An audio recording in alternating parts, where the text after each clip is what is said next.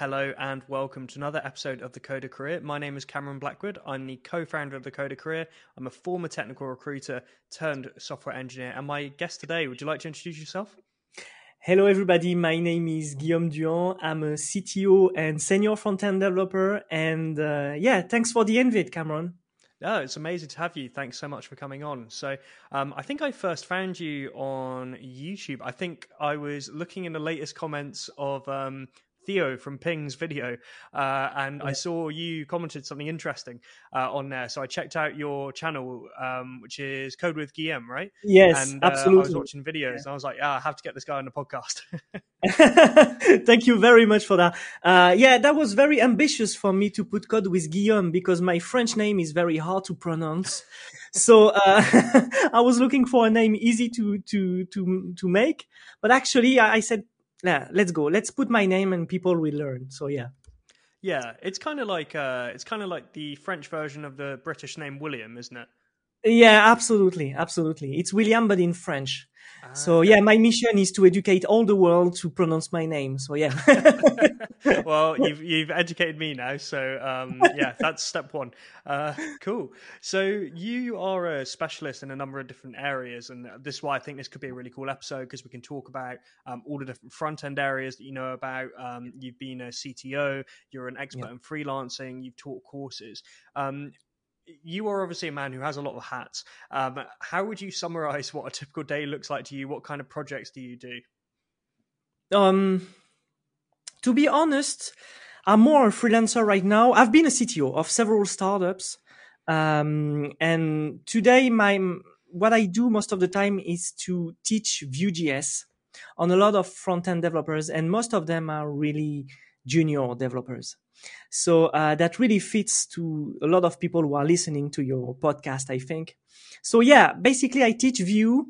I create products from scratch for a lot of young startups.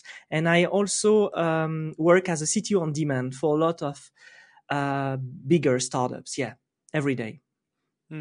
Vue is a super interesting topic, actually, because almost everyone front-end related on here tends to talk about one framework, or I should say library. So I've definitely given the game away of what I'm talking about here. And I mainly do front-end myself, and it's React. I do it day in, day out. So I'm always very interested in other perspectives. For you, why do you think Vue is such a great choice? And also as well, for people that are listening and maybe trying to pick a framework to specialize in, why should people choose Vue over other frameworks? Well, to be honest, Cameron, I'm also doing React. So, but Vue is my favorite framework, and especially Next.js with the latest version. But why did I choose Vue? It's because I have a big background in front end. All right. I've started by coding on PHP with WordPress in 2006. And back then I was making blogs. Okay. And the origin of my passion for development, was that a lot of girls who had blogs asked me to, because back then it was a lot of girls who had blog. It was not really a man thing, to be honest.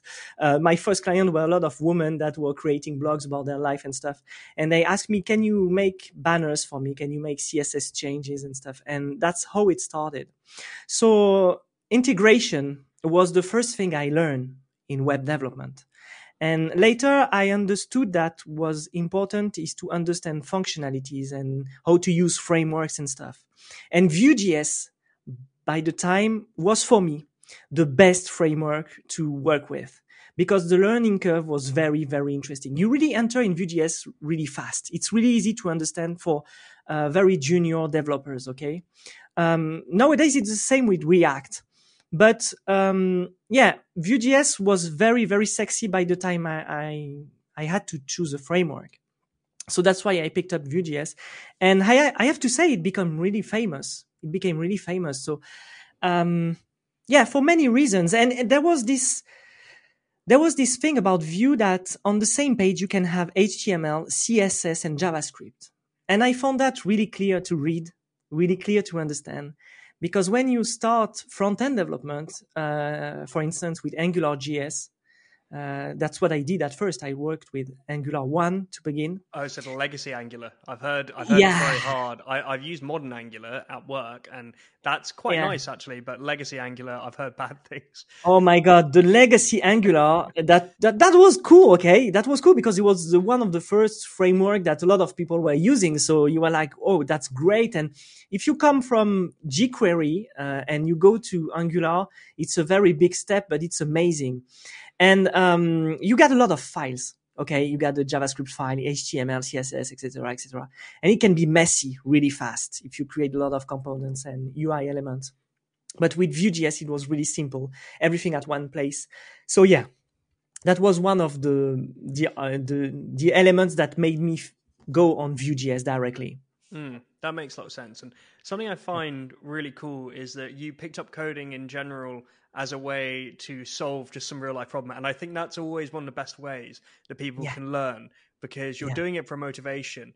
yeah. And I don't know if you were charging for this or if you were just helping people out, but At first, I wasn't charging, but finally they proposed me to charge, and I was like, okay. So I found out we could earn money with that. But it was yeah, a long yeah. time ago, Cameron. It's not like nowadays. It was in 2006. Back then, like having a website was something really, how to say, like it was not very important for people. And they were like, okay, it's a website, you know. Nowadays, everybody wants to have a website to start something. Do you understand what I mean? Yeah, definitely. And I think it's interesting because it's kind of a familiar story for me. Like I'm a little bit younger, but a lot of people that I've spoken to that learned to code around the same time as you, they often say very similar things about CSS. They say, yeah, I learned it because I wanted to make a cool MySpace profile. And and what's funny is like I just about know what MySpace is. Like I maybe had a MySpace account illegally when I was 11, Yeah, but a lot of the real kids these days they don't know what it is. yeah, And so for anyone listening, just imagine you could customize your TikTok page with different colors and things like that. Um, yeah, exactly. it was back when Yeah. companies let you have a little more free room, I guess, free reign over your own profile pages and stuff. And I don't know, I'm nostalgic for those days of the internet a little bit. I don't know about We you. were really free. Yeah. It feels dumb to say, but we were really free because back then there were no product, there were no designing people. There were, but it was by the time it was difficult. Like for the companies, the developer was the guy who used to take care of the website. Mm. But nowadays, there's an entire team behind websites. Okay. There are products, sales, marketing, a lot of people behind it. Okay. So yeah, it was more free, but it was messy. We have to say it was Yeah, messy, honestly. it's true, and also there were a number of vulnerabilities. There was a famous MySpace hack which spread so quickly. I can't remember Yeah. the name of it now, but if you added someone, it would install some kind of bot on your profile, and then it would replicate itself. And yeah, there were obviously downsides to it, but we only remember the good things, right? Yeah, absolutely. I remember MySpace, and it's really funny because a lot of people, or a lot of young people actually right now, they think Facebook was the first social network, and it's Facebook is already really old for them. They don't Yeah. use it. Okay, like it's just my mother and my father who are 60 years old that are on Facebook. Okay, and my uncle that is 65 is sending me a nice gif, on by message and stuff, and nobody's using Facebook. But actually, one of the first social network was MySpace. And before that, there were other social networks. Like they used to get MSN Messenger. I don't know if you remember about MSN Messenger. Yeah, I had this in what we call primary school, elementary school. Yeah. So I was very young, but yeah, I remember MSN Yeah. Messenger. Yeah, It was a long time ago. You remember? yeah. And you had this button where you could click and play some kind of volleyball stuff. Like you had these two Oh yeah, characters, and you remember that? yeah, like Pong. Yeah. Yeah, something like Pong. Yeah, it was a long time ago. Yeah, Yeah, absolutely. and for people now, obviously we can't time travel back to 2006 as much as a lot of us want to, myself included. The music was best back then. Yeah, yeah. But like, if someone wants to learn to code now and do it effectively, what would you say the modern equivalent? Like, is there some kind of opportunity now, similar to how you found with working on people's blogs? Is there a way that someone can break into the industry without necessarily having that computer science degree? Do you think? You mean what would be the best opportunity to break into the industry right now? You think, if you are a junior Yeah. developer, you want to start?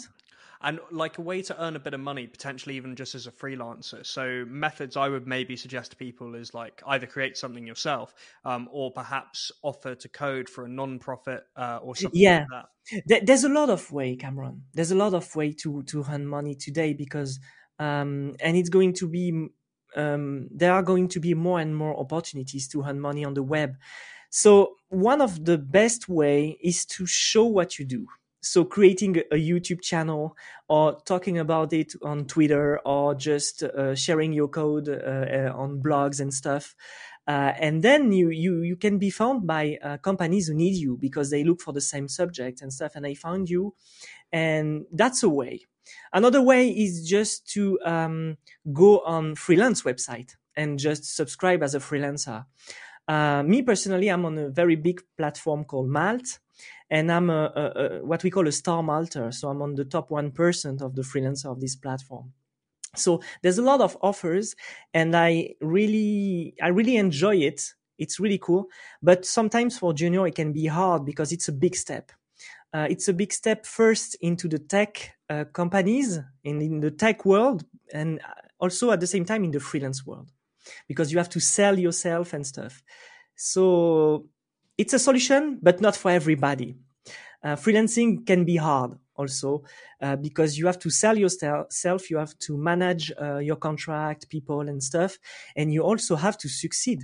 I mean, you can have really big missions, and if you are a junior, you don't get that much experience.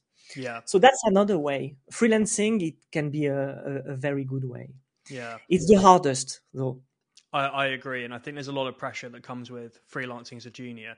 I even know people that have done it after 2 years commercial experience and find it almost too hard, Yeah, because there is just no one to ask and say like, how would yeah, you do this? And so I definitely agree with your points as well about the YouTube channel. Like, it's such a good way to like showcase your skills. Just yeah, having it's a step beyond just having a public GitHub. Like if you're yeah. like vlogging like your journey to becoming a better software engineer, and your self-teaching, that really just shows the footprint that you have and the desire you have to break into the industry. And when I Yeah. used to recruit, the only job where I had far more candidates than I needed was for a junior developer, because Mhm. everyone wants to break in but no one knows how. Mhm. And you're always looking for the differentiator in that Mhm. huge stack of CVs, or obviously the Mhm. virtual stack of PDF CVs that I'm going through. And if someone's got all of that stuff online, you can just so easily see, okay, this person's made an effort. I'm gonna try and prioritize that. And then as well, I've got something I can send over to the hiring manager.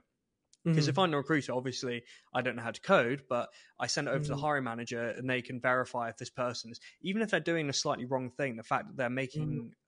making a go of it is the most important thing. Mhm. Well, Cameron, the thing is that I've done recruiting also. Yeah. As a technical advisor, I can really manage to see if somebody will fit or not. And it's not only about if this person knows how to code or not. It's also a lot of human perspective. Okay, you can have a very great developer, okay, and he will not fit at all for a very simple mission for many reasons, and most of them are because that he will not be interested in the project first, because he's very good at something. Like, let's say that he's very good, he can code again the firmware of the GoPro, for instance, and you ask Mm. him to create a SaaS product. Okay, he will be bored really fast. Okay, so that's one thing. You have to be interested by the project, and also you need to you need to you have to learn all the time when you are a developer.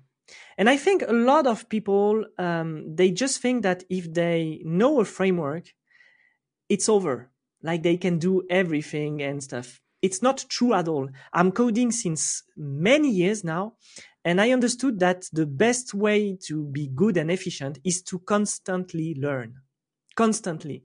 Like, I'm not saying that you have to switch framework every month or stuff like this, okay? And I'm not saying that if you get a product you get to get the latest version. That's not the case at all. Yesterday I was talking with the CEO of a very big company in the UK, and he said to me that they didn't update their packages since 3 years. And he Oh. said to me, yeah. And he said to me, why should I do that? It's working. I don't care. I was like, okay, that's a point of view. Okay. That's a point of view. And if it works, it works.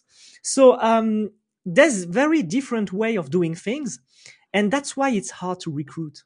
That's why it's hard, because it's not only a question of experience or do you know how to code in Next.js or Vue.js. It's also a question of what are you interested in, and are you ready to learn every day?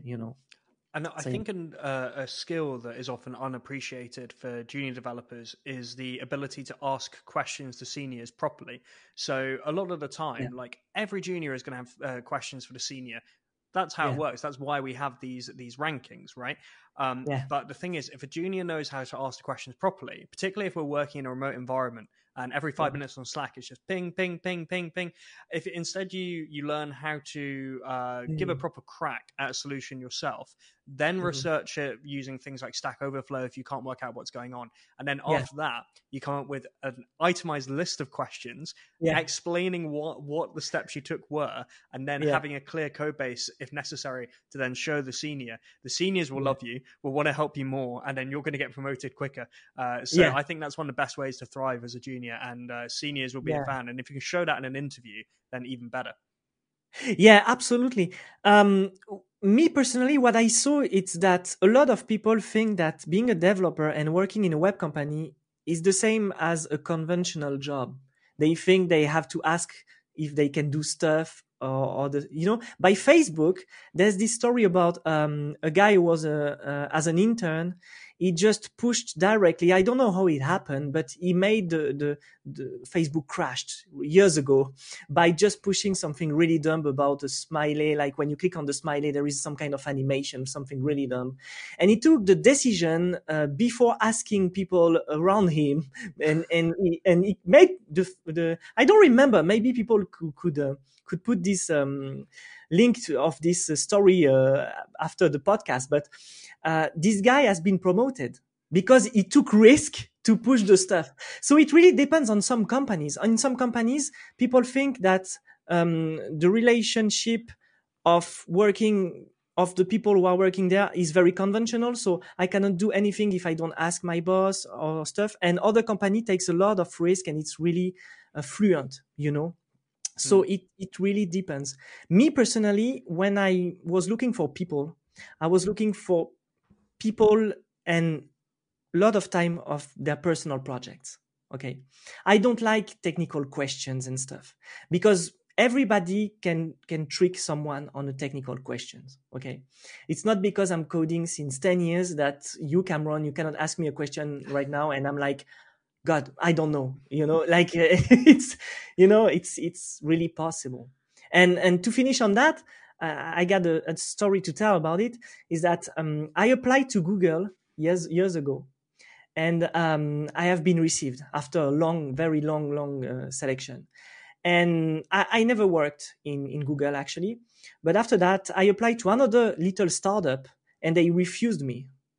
And the startup have just been launched 6 months before, and they had no product, nothing, and they just refused me because I wasn't able to answer just a dumb question. Oh, is It it like makes a no. whiteboard question? Because like things like do a binary search on a sorted list or something like that on a whiteboard. I can't remember, but it was a so dumb question. I was Yeah. like, okay, I'm gonna find the answer on Stack Overflow if I don't know it now. I don't care. Yeah, that's why Stack Overflow exists. It's because Stack Overflow is not. It's not just a place for juniors. Even seniors go on it. So juniors should ask questions and don't be ashamed to say I don't know, because even me as a CTO, I said so much time, I don't know. I have to check. And just don't be ashamed. That's why internet is for. It's to say, I don't know, I'm going to search for it. Yeah, Yeah. that's why I think that one of the best ways to assess people of any level, Yeah. because I'm of the view where you probably need to see someone's code in some capacity, usually Yeah. when you're interviewing them. So I think the best thing to do is get on a pair programming call. So don't just have someone watching someone. Get on a pair programming call for maybe an hour and a half, Yeah. and you're allowed to use Google and just explain through the problems. So for Yeah. the juniors listening, and a lot of people who listen to the show are trying to get their first or second job, just to always talk through what you're doing, because that's actually what they're looking for. They want to understand this thought process. And if you want to Google something, then feel free to Google something. Always do it in an incognito window, because sometimes your previous searches could be embarrassing. Yeah, you know what I did, Cameron, on the last time it happened to me. A company asked me to do recruitment for them, technical recruitment, and they had a problem, and this problem was about it was an autocomplete, and we had a search to do, really complex query to do and stuff. And I was like, okay, this is going to be the exercise I'm going to ask to the people we recruit. Please deal with that problem for us. So I created a Notion page. I explained it in 3 lines, and I said, send us your GitHub repo here, and that's my recruiting stuff. If you can deal with the problem that we have and we are not going to fix like this, and we are going to use it as an exercise, I think that's the best way to recruit people. Because if somebody is interested he will do it and show you a new perspective. Even if the code is not really good and stuff, if he shows a new perspective, I think it can be a good recruit for the company, Yeah. Yeah. I think my main like red flag is if it's a live whiteboard task. That's the thing for me that I always think is a bad idea. Really? Why? So I don't think with the whiteboard, I think particularly, maybe I'm biased because I don't have a computer science background, but when they ask for a data structure algorithm on a whiteboard, I think how often, particularly for both of us, we're mainly front-end developers, how often are you really using any kind of DSNA? Like I mentioned binary search earlier, I've done it once in my career, and that's the only DSNA that I've ever used professionally. I agree with you. Sometimes I use the whiteboard, but it's for things that only me understand. So I'm doing my schemas and stuff, and it's also related, Cameron, to the market. Okay, right now the time between the launching of a company and the product market fit is really short. Back then, you had to wait 2 years and creating a product, hiring people, getting money, and find your first client. Today, you can't do this. People launch companies in 3 weeks, and they have their product in a month, and they have to find the client right now and stuff. Everything is really fast. So sometimes you don't have time to do theory on a whiteboard, you don't have time to think about stuff. I'm not saying you have to do quick and dirty, but if you know how to bootstrap apps really fast, and if you know how to find information online really fast, you are a good developer. Okay. It's not because you have 60 years of experience in React or 100th century experience on that it will make a difference. All right. So, yeah. But I think a lot of people in the tech industry start to know that and understand it. I like that point you make about if you can bootstrap something quickly, you're a good developer, because I actually think that developers, we are probably it is the most entrepreneur-like job there is, because you're creating a mini business. Every time you're solving a problem, you're basically creating a mini business, because you have to, a lot of the time, design, come up with a solution, think about how it works, write the code, write the content, pick up the images, etc., etc. Yeah, literally everything. And then often as well, report it to the stakeholders. Maybe perhaps, like, I work on internal tools mainly, so my stakeholders are within the company, which is nice because they're very forgiving. But a lot of the time people are having to explain it to the external stakeholders, and it's tough. And if you're able to do that, then people don't realize how skilled they are a lot of the time if they can do all of that. Yeah, absolutely. When I created a startup called Coach Hub, and it was a startup about giving a sports course online. So coaches could, trainers, they could sign up and give courses and earning money. And the events, you pay for the events, and then you are invited and you can have the course in live. All right. So I was asking myself, what should I do? Should I spend 3 months thinking about the application, put everything, all the theory on a paper and stuff, or should I start coding it right now?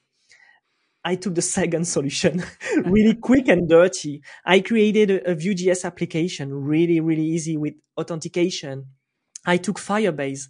And then after that, I took Livestorm, which is a product to make lives online. And I connected all of this in 3 weeks. End of the game. And I said to my associate, I said to him, okay, start to sell now. People can subscribe. There is only one button, pay and subscribe, and end of the story. Okay. And Cameron, it worked. Like I said to myself, if in 6 months we have 100 clients, I would be so happy. We had 100 clients in 3 weeks. Wow. And that's just from building it quick. Yeah. Yeah. Just build quick, build faster. I have no other word. Just learn to build faster and you will be efficient. And it's crazy because a lot of companies right now, they can spend 3 weeks on a button's color. And you're like, you don't have time for that. Yeah. Do you remember, sometimes. Do you know this video about this girl? I don't have time for that. Oh, yeah. Yeah. it's exactly this. So, yeah. Yeah, it's an interesting one because I was actually checking out some of, I think, do you know what? Maybe this was the video that I saw your comment on Theo's channel about the UI libraries ranked. You have some opinions on UI libraries. Personally, I'm very for them. I know you are as well. Why do you Which one do you use? So for me, I'm a bit strange. I like Ant Design, even though a lot of the support is in Chinese. I still think it's just an amazing. I think it's an amazing library. The problem is, if you try and search something, you will need Google Translate at the same time. Yeah, it's also good as well because it makes me remember how lucky I am that all programming is in English by default and it's my native language. So it helps me realize I'm very lucky. But I think Ant Design is awesome. That's good. My opinion on UI libraries is that it's really good. The video that made Theo was very interesting. That's why I made a reaction video on my channel because I found this video very, very interesting. I love components library. They are very useful. A lot of developers will tell you, yeah, but you don't own your design. Yeah, but you are limited. Yeah, but you depend on people, a community and stuff. All right. But the thing is, creating your own component library is very expensive. Okay. It's very expensive and only very big teams can afford it. Of course, if you are a single developer and you want to spend all your time creating a component library, be my guest. Do it. Me, I prefer to use Vuetify for Vue.js or Material UI for React because I know that I can create a SaaS in 3 days. And I have no time thinking about tech. And that's the thing also with experience, Cameron, is that if you would have interviewed me in 2015, I would have said totally the opposite. I would have said create your own components and stuff. And nowadays, I saw that it doesn't make the difference. It's just a text subject. All right. Honestly, it makes a difference at a certain level. But for most of the business I'm working for, they still got Material UI and Design, Chakra UI, etc., etc. And it's fine. It doesn't make such a difference. So I'm 100% for, and I think especially as a junior, if you can focus on one library, it's also something that you can put on your resume and say, okay, guys, I know how to deal with material design. Okay, I know how to deal. I've created this 4 application. Here's the link of my GitHub. And then you understand that this person masterize how to create front-end application really quickly. And that's very important, I think. Because if it's good to learn CSS, okay? But most of the developers right now on the market, they need to learn how frameworks are working. That's the thing. Honestly, I see a lot of junior developers. And just an hour ago, I was with the team in Paris, and they clearly need me to teach them how Vue.js is really working. They are doing Vue.js in 6 months, but they still didn't understand what were mixins. Okay. And it often happens, and it's not their fault. It's just that they maybe I don't have any reason for that, but they didn't deep dive into Vue. And me too, I spend a lot of time without diving deep into Vue. But yeah, that's the thing. The Coder Career is brought to you by the Zero to Mastery Academy. The Zero to Mastery Academy is an online suite of courses to help you learn to be a better developer. I myself learned a lot of what I know now about both JavaScript and React from Zero to Mastery. However, it's not just those topics that they cover. They cover basically every single thing there is in the tech industry. If you can program in it, Zero to Mastery probably have a course on it. For one monthly fee, you get access to their entire library of courses, which are continuously updated to make sure they've reached the latest specifications. So no matter your current ability as a developer, whether you are just starting out or whether you're an experienced engineer already, you can stand to learn something from Zero to Mastery. And if you want to support the Coder career, you can use the link in our description and the code FRIENDS10 to get 10% off any plan with Zero to Mastery. We really appreciate your support. Now back to the show. Yeah, would you recommend? It's not really UI libraries here, and for people who are unfamiliar, UI libraries are basically pre-built components. Is the easiest way to think about them. On a related note, we have these tools like Tailwind styled components, CSS and JS, Sass. Yeah. Do you recommend that juniors try and jump on one of those immediately, or because I feel the same way. Yeah. What do you think is best? I love Tailwind. Honestly, if I want to launch a product, I will launch it with Tailwind because I know Tailwind, and I start by being flexible with it. But it's question of experience. Tailwind,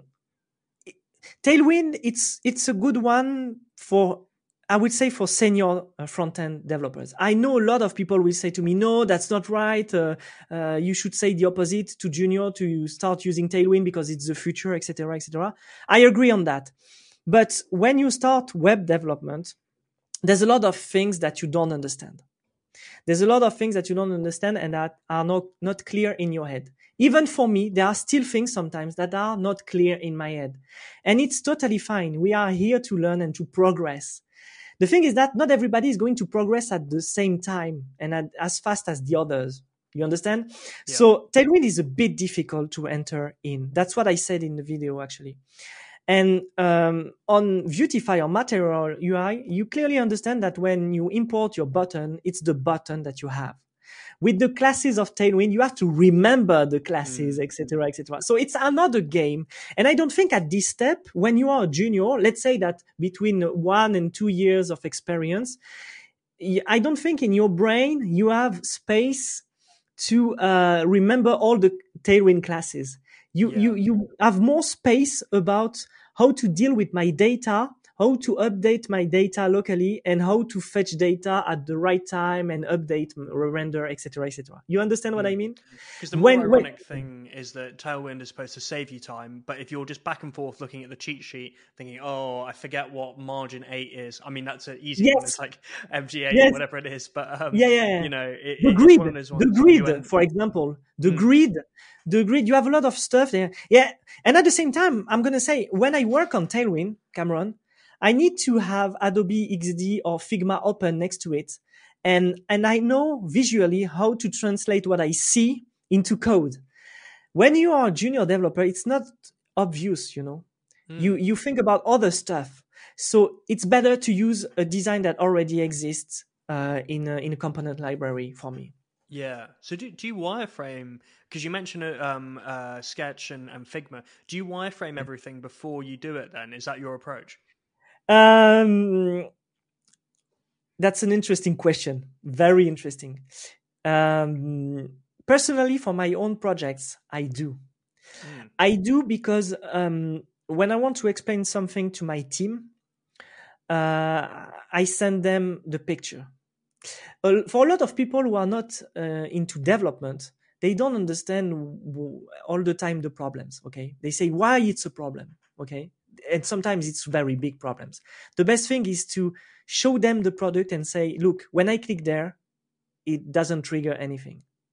And it doesn't trigger anything because the next step is supposed to show me the dashboard, but we don't get the API yet. You know, and they understand because it's visually here. Okay. If I explain to them that by words, they will say, oh, okay. And they don't understand, they don't get it, and they don't ask questions, and you maybe don't have time to explain everything. So it's always better to get frames. Yes, absolutely. To get, you need to have this visual representation of your app, but sometimes you don't have time for that. And for a lot of projects, and I would say maybe 80% of the projects, you don't need to get frames. Okay. You better work on the product. What does your product do in 3 steps, in quick steps? Like you can use Whimsical or Excalidraw. Yes, I think Excalidraw, it's a software that Theo uses all the time to draw stuff. You better write stuff and draw arrows between steps and stuff. It's better to think about your product and then creating it with a library on the fly without any design. You just pick up the elements and stuff than spending your time on the frame, or hire a designer to do it for you. That's the best option. When you work with a good designer, it's like the world has changed. Like, it is one job that I think is incredible. I'm not very good with drawing and that kind of thing. So whenever I work with a designer, the littlest thing they do just blows my mind. Yeah, absolutely. But I work with very, very senior designer, very good and very expensive.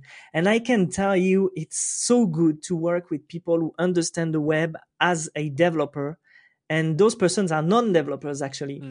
But it happens often that even if they are senior with a lot of experience, some stuff they do, we come back on it and we say, oh, it's impossible. We can't do it. Because for many reasons, business reason, or just things they try to invent, they make up things that cannot happen. And it's for junior designer, I often see that they make up things that can't happen. Okay. And the seniors, it's more people who knows things that can happen and what's impossible. You understand what I mean? Yeah, it's like that's a good designer. Can just pick up these intangibles without even thinking about it. It's like an instinct. Yeah, exactly. It's not seniors, actually. It's bad to say that. It's good designers, because there are young designers that are really efficient, in what they do, and they reproduce what they see and the functionalities they already saw, which is possible and stuff. So yeah, good designers, I can recognize them when I can develop entirely their own frames. Okay, the whole project they do, I can develop it from A to Z. Okay. And that's the mark of the good designers. Yeah. But you are right. Being a front-end developer, it's also how to translate what we see into something real. And that's difficult also. That's very difficult. Yeah. I like to think front-end development is the most challenging job in the world, and it's not just because I do it. I meant to ask you as well. I've been seeing for the viewers, I don't know if it will come out as your left or right shoulder, because I don't know how mirroring works, but this is very cool. Like is that your YouTube subscriber count that's flashing through? Is that live? Which one? What are you talking about? It's on the bookshelf behind you. You have like a light. Yeah, that thing. This one. Yeah, it's Lametric. It's a very good product, by the way. Lametric, it's called. It's like, it's YouTubers, and it's also Twitch. It can be a lot of things. It's $200. It's really, it's very cheap, and it's at the same time, it's very fancy, like for a YouTuber, really cool. And stuff. Yeah, it's cool. I don't put it all the time, otherwise on the night it will ring when there will be a new subscriber. But it's to have a dynamic background. I like it. I was wondering if it was maybe like a Raspberry Pi of some description where you were programming it to do that. Well, it's not a Raspberry Pi, but what I want to do right now, I would like to have my own server at home running. And I'm creating an app just for me with my calendar and all the events that are related to my profiles and stuff. So that's my new project, and it's mainly front-end. Mainly. Okay. So yeah. Nice. Yeah. Maybe I'm going to talk about it on my YouTube channel. Yeah, I mean, people should definitely subscribe to you, actually, now that we're talking about your YouTube. Thank you so much. Your videos are awesome. Thank you. I highly recommend. The links are in the description. And bring it back to freelancing. At what point would you say you kind of know when you're ready to freelance? Because we talked about people who maybe aren't ready to freelance yet, and either when you get to the point in your career as a developer where you know, okay, I can go and charge X amount of pounds or euros per day to go and work for someone, or charge a flat rate, whichever really. How do you know when you're ready for that? That's a good question. Okay. So personally, I started freelancing after 3 or 4 years working for startups. Okay. And at a point, I chose freelance because I wanted to be free. And that's what a lot of freelancers will tell you. But I wasn't really sure that I will be good. So you try freelancing, and if it's working, that's good. But for a lot of people, it's not working. And I think it's not working because they start by freelancing. I think starting by freelancing, it's hard because you don't get experience of what is a tech company, what is a startup, how does it work. You never experience the chaos of it, like the chaos in the product, the chaos in human relationships, and there's a lot of stuff. Startups, it's a crazy world. Okay, you have crazy people, crazy stories, people paid, unpaid, fired from a day to another. Okay, and that's normal because startup have to survive. Okay, so it's always good to go first into startups before being a freelancer, I think. Yeah, Because I totally agree with that. It's like a university yeah, for being any kind of entrepreneur. Working in a startup first is like your university. yeah, it's a university actually. You experience so much stuff, and you experience stuff about startups, but only also about you. Yeah, It's crazy. Yeah. When I worked at a startup, in fact, when I was a recruiter, and I've told this story before on other podcasts, but when I was working in the traditional agency, I became so disillusioned with how recruitment worked that I went and joined a French startup, Talent.io. And I was one of the first in London, and the amount I learned I was there for like 2 years. The amount I learned in 2 years is crazy. Like everything basically apart from the recruiting that I ended up just having to pick up and do because it's like move fast and break things. It's such a cool way to learn. It can be stressful sometimes, but you learn so much. It's very stressful, and you have also good time. I don't want to be too negative. It's very, very good times because even if you come back at night and you sleep very well because you have crazy days and stuff, and also because you drink a lot with people and stuff. We had a beer tap in the office. Oh, really? Oh my God. Yeah. I think it's the best. My advice would be, start to work for a company, and even if it's remote, because I know there's a lot of people that may listen to this podcast who already work in remote. Just, nowadays you can have meet, okay, online. There's a lot of tools that help you to talk with a lot of people all around the world, and basically that's what I'm doing with my workshops. I have a workshop about Vue.js, and I have students from all over the world, and we have such a chance today to be able to talk to so much people around the world and to create businesses with clients from every country. We are so lucky, and you can find a startup for you to spend time with also, for sure, of any country in the world. After, it depends on what you're looking for. There's a lot of people that they prefer to be in real life with their startup, and some other prefer to be remote. Even if it's hard, even if you are going to be stressed and stuff, go into startups to get experience. You will feel more comfortable doing freelancing after. Everyone should do it at one point in their career for sure. And speaking of startups, actually, something I was really keen to talk to you about was the startup scene in France, and particularly Paris.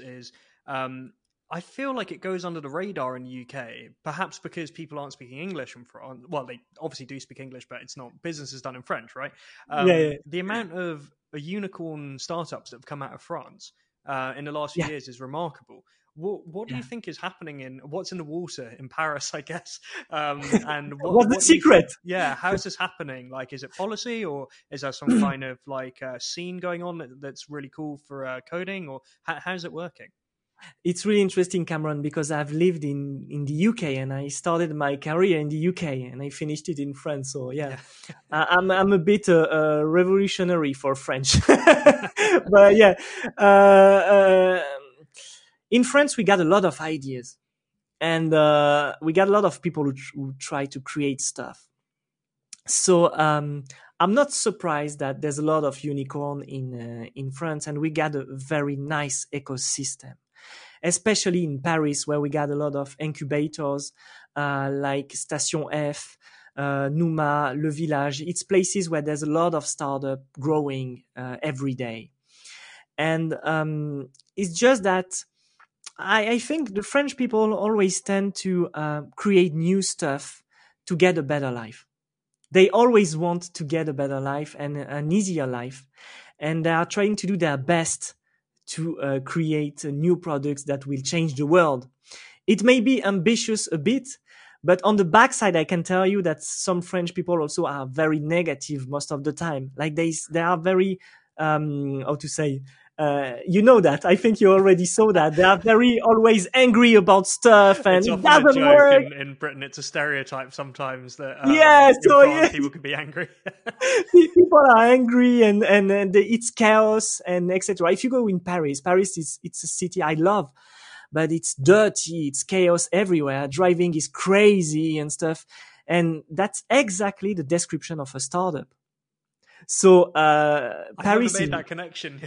yeah, but yeah, I tell you. Now I don't live in Paris anymore, but I live in Portugal actually, Mm. and in Paris, it's really chaotic, the life. It's a beautiful city, like maybe the most beautiful city in the world. And I'm not saying that because I'm French, but it's very beautiful, but it's chaos every day. And that's what startups are. They want to be beautiful, they want to run the world, but it's chaos. Mm. And we already know that, but every day we look at those products like LinkedIn, YouTube, all these apps we got on our iPhones, and we don't know that behind that there's a big chaos people are trying to deal with. Yeah, Really. it's very true. It's like the analogy of the swan glides across the water because underneath it's pedaling like mad. Yeah, yeah, exactly that. It's exactly that. And I'm coming back on what I said before. That's why I told you this run of these people who want to have a perfect code. It's a mirage, okay? It's Mm. a dream. Perfect code never happened. I've been in really big companies, really successful, and I was shocked by the code quality. And they told me, yeah, but it's running, so. And you know, you see, Yeah, it's it's like held together with tape. Like, yeah, exactly. And I learned a lot in those situations. I really learned a lot by those company. And after that, I decided to become a freelance because what I wanted to do is to get more experience about bootstrapping applications. mm.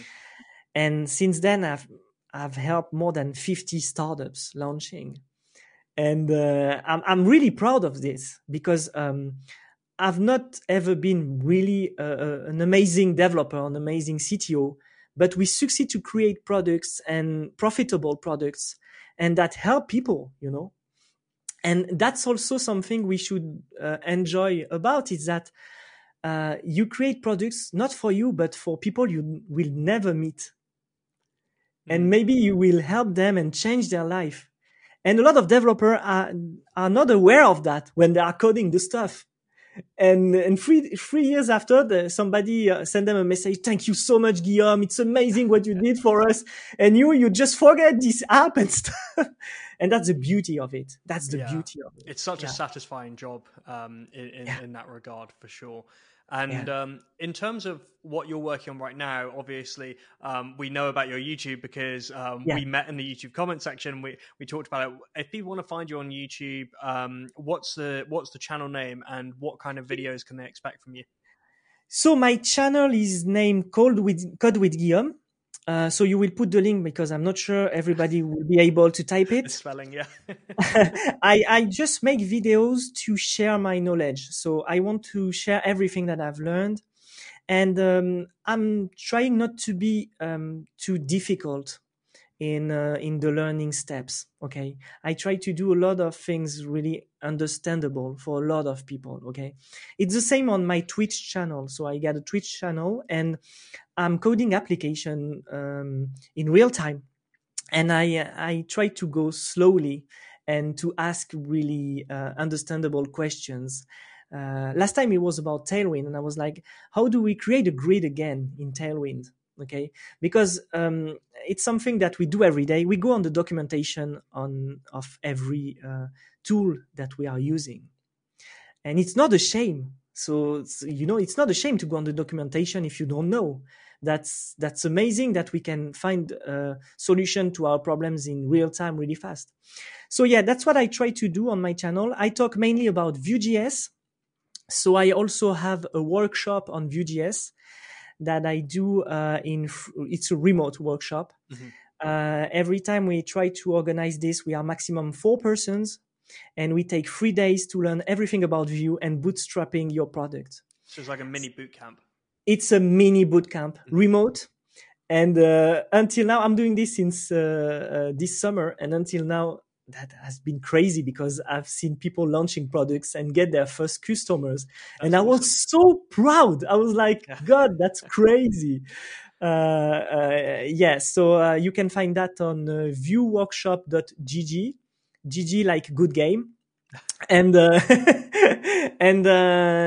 yeah, that's what I'm doing. And also I'm still doing a lot of freelancing as a CTO on demand and technical advisor. And I really enjoy that. Because that's also the beauty of being a developer. With time, you saw so much problem and you see all the same problems all the time. You really help people who are trying to build products. Because when an entrepreneur is calling you and say, I have this problem, and you say, oh, I saw it 10 times before, you can say to them, okay, this is the solution. And I could have been this developer and spent 3 years on the same problem before that. You understand what I mean? Yeah. So I think I've learned Vue.js on the web. I think my mission now is to teach people what I've learned and give it back. So yeah. That's awesome. That's a nice mission to have. And so all your links will be in the description. And thank you so much for coming on today. It has been a really cool chat. I've already learned a lot myself, and I'm sure the audience has as well. And yeah, I'm looking forward to watching, in particular, your YouTube channel grow because, I think me your too for the content coder is so career. valuable. Yeah. Thank you so much for the invitation, Cameron. Oh, my pleasure. And thank you to the listeners as well for tuning in to another episode of The Coder Career. We're here every other Monday, in fact, not each Monday, hopefully each Monday soon. You can feel free to join our Discord. That is thecodercareer.com/Discord. Thanks so much and have a great week.